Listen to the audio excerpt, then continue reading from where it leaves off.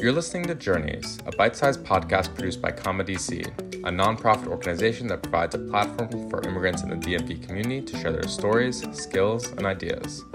I'm your host, Ben Jaffe, and this is part 2 of our interview with Paula Salas.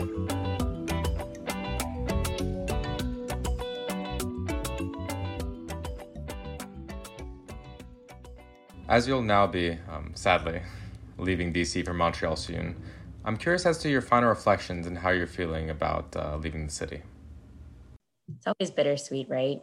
I always think about the good times with rose-tinted glasses is what they say. I think DC is a place where I relearned what it meant to be a patriot. So I hold two identities. I'm Panamanian and I'm American as well. But I also I have a third identity. I grew up in the military community as the daughter of a military officer.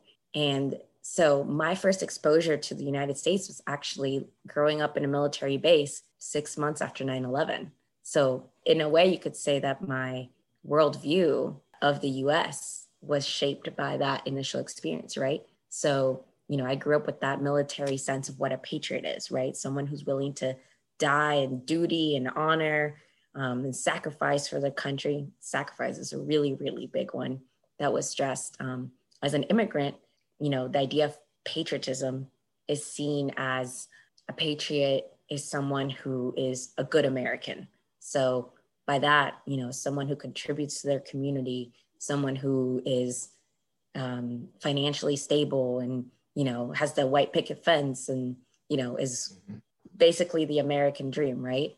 There's that perception, which I feel like my time in DC has taught me to challenge that perception, because being a patriot is more than just being a good American. I think of being in that narrow definition of what being a good American is. I think being a patriot is caring for your neighbor. It's being involved in your community. It's not being afraid to speak out when the leaders of your community, of your state, of your country are not working on behalf of the people who need the most help.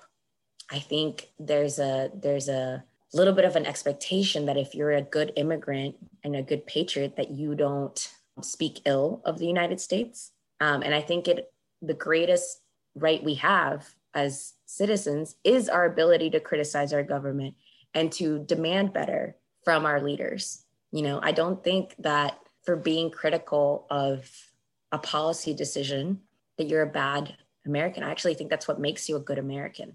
And I think there's a little bit of a stigma that immigrants should just kind of put up and be quiet, be thankful you're here. And I really push back against that. I think that it is precisely immigrants and people who hold these different perspectives and come from different places and understand things differently that should be contributing to the dialogue about how we can make our communities better.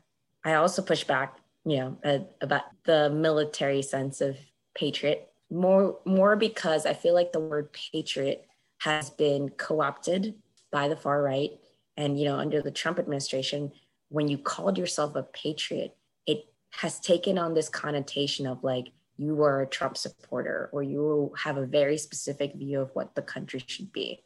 Obviously, growing up in the military, that's not how I understand the term patriot to be, right? I mentioned duty, service, honor, sacrifice, those tenets.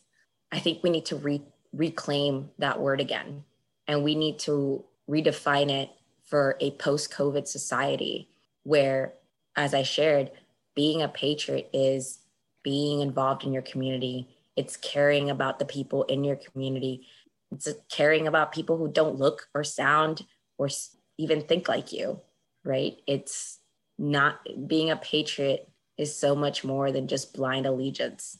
It's critical thinking and critical engagement with the policymaking process. I'll say that DC kind of really shaped these definitions for me a little bit more. DC is a city that I think really turned me into an advocate. It's really easy nowadays to be like, on Instagram, Facebook, or Twitter, posting about some social cause. It's a lot harder to actually show up in person and like be engaged, fighting and advocating for the causes that you care about. So DC taught me how to be an organizer. It taught me how to be a community advocate. And that's something I'm going to take with me everywhere I go. So thank you to all the different groups that I've interacted with over the past 3 years, different community resources that I have been collaborating with.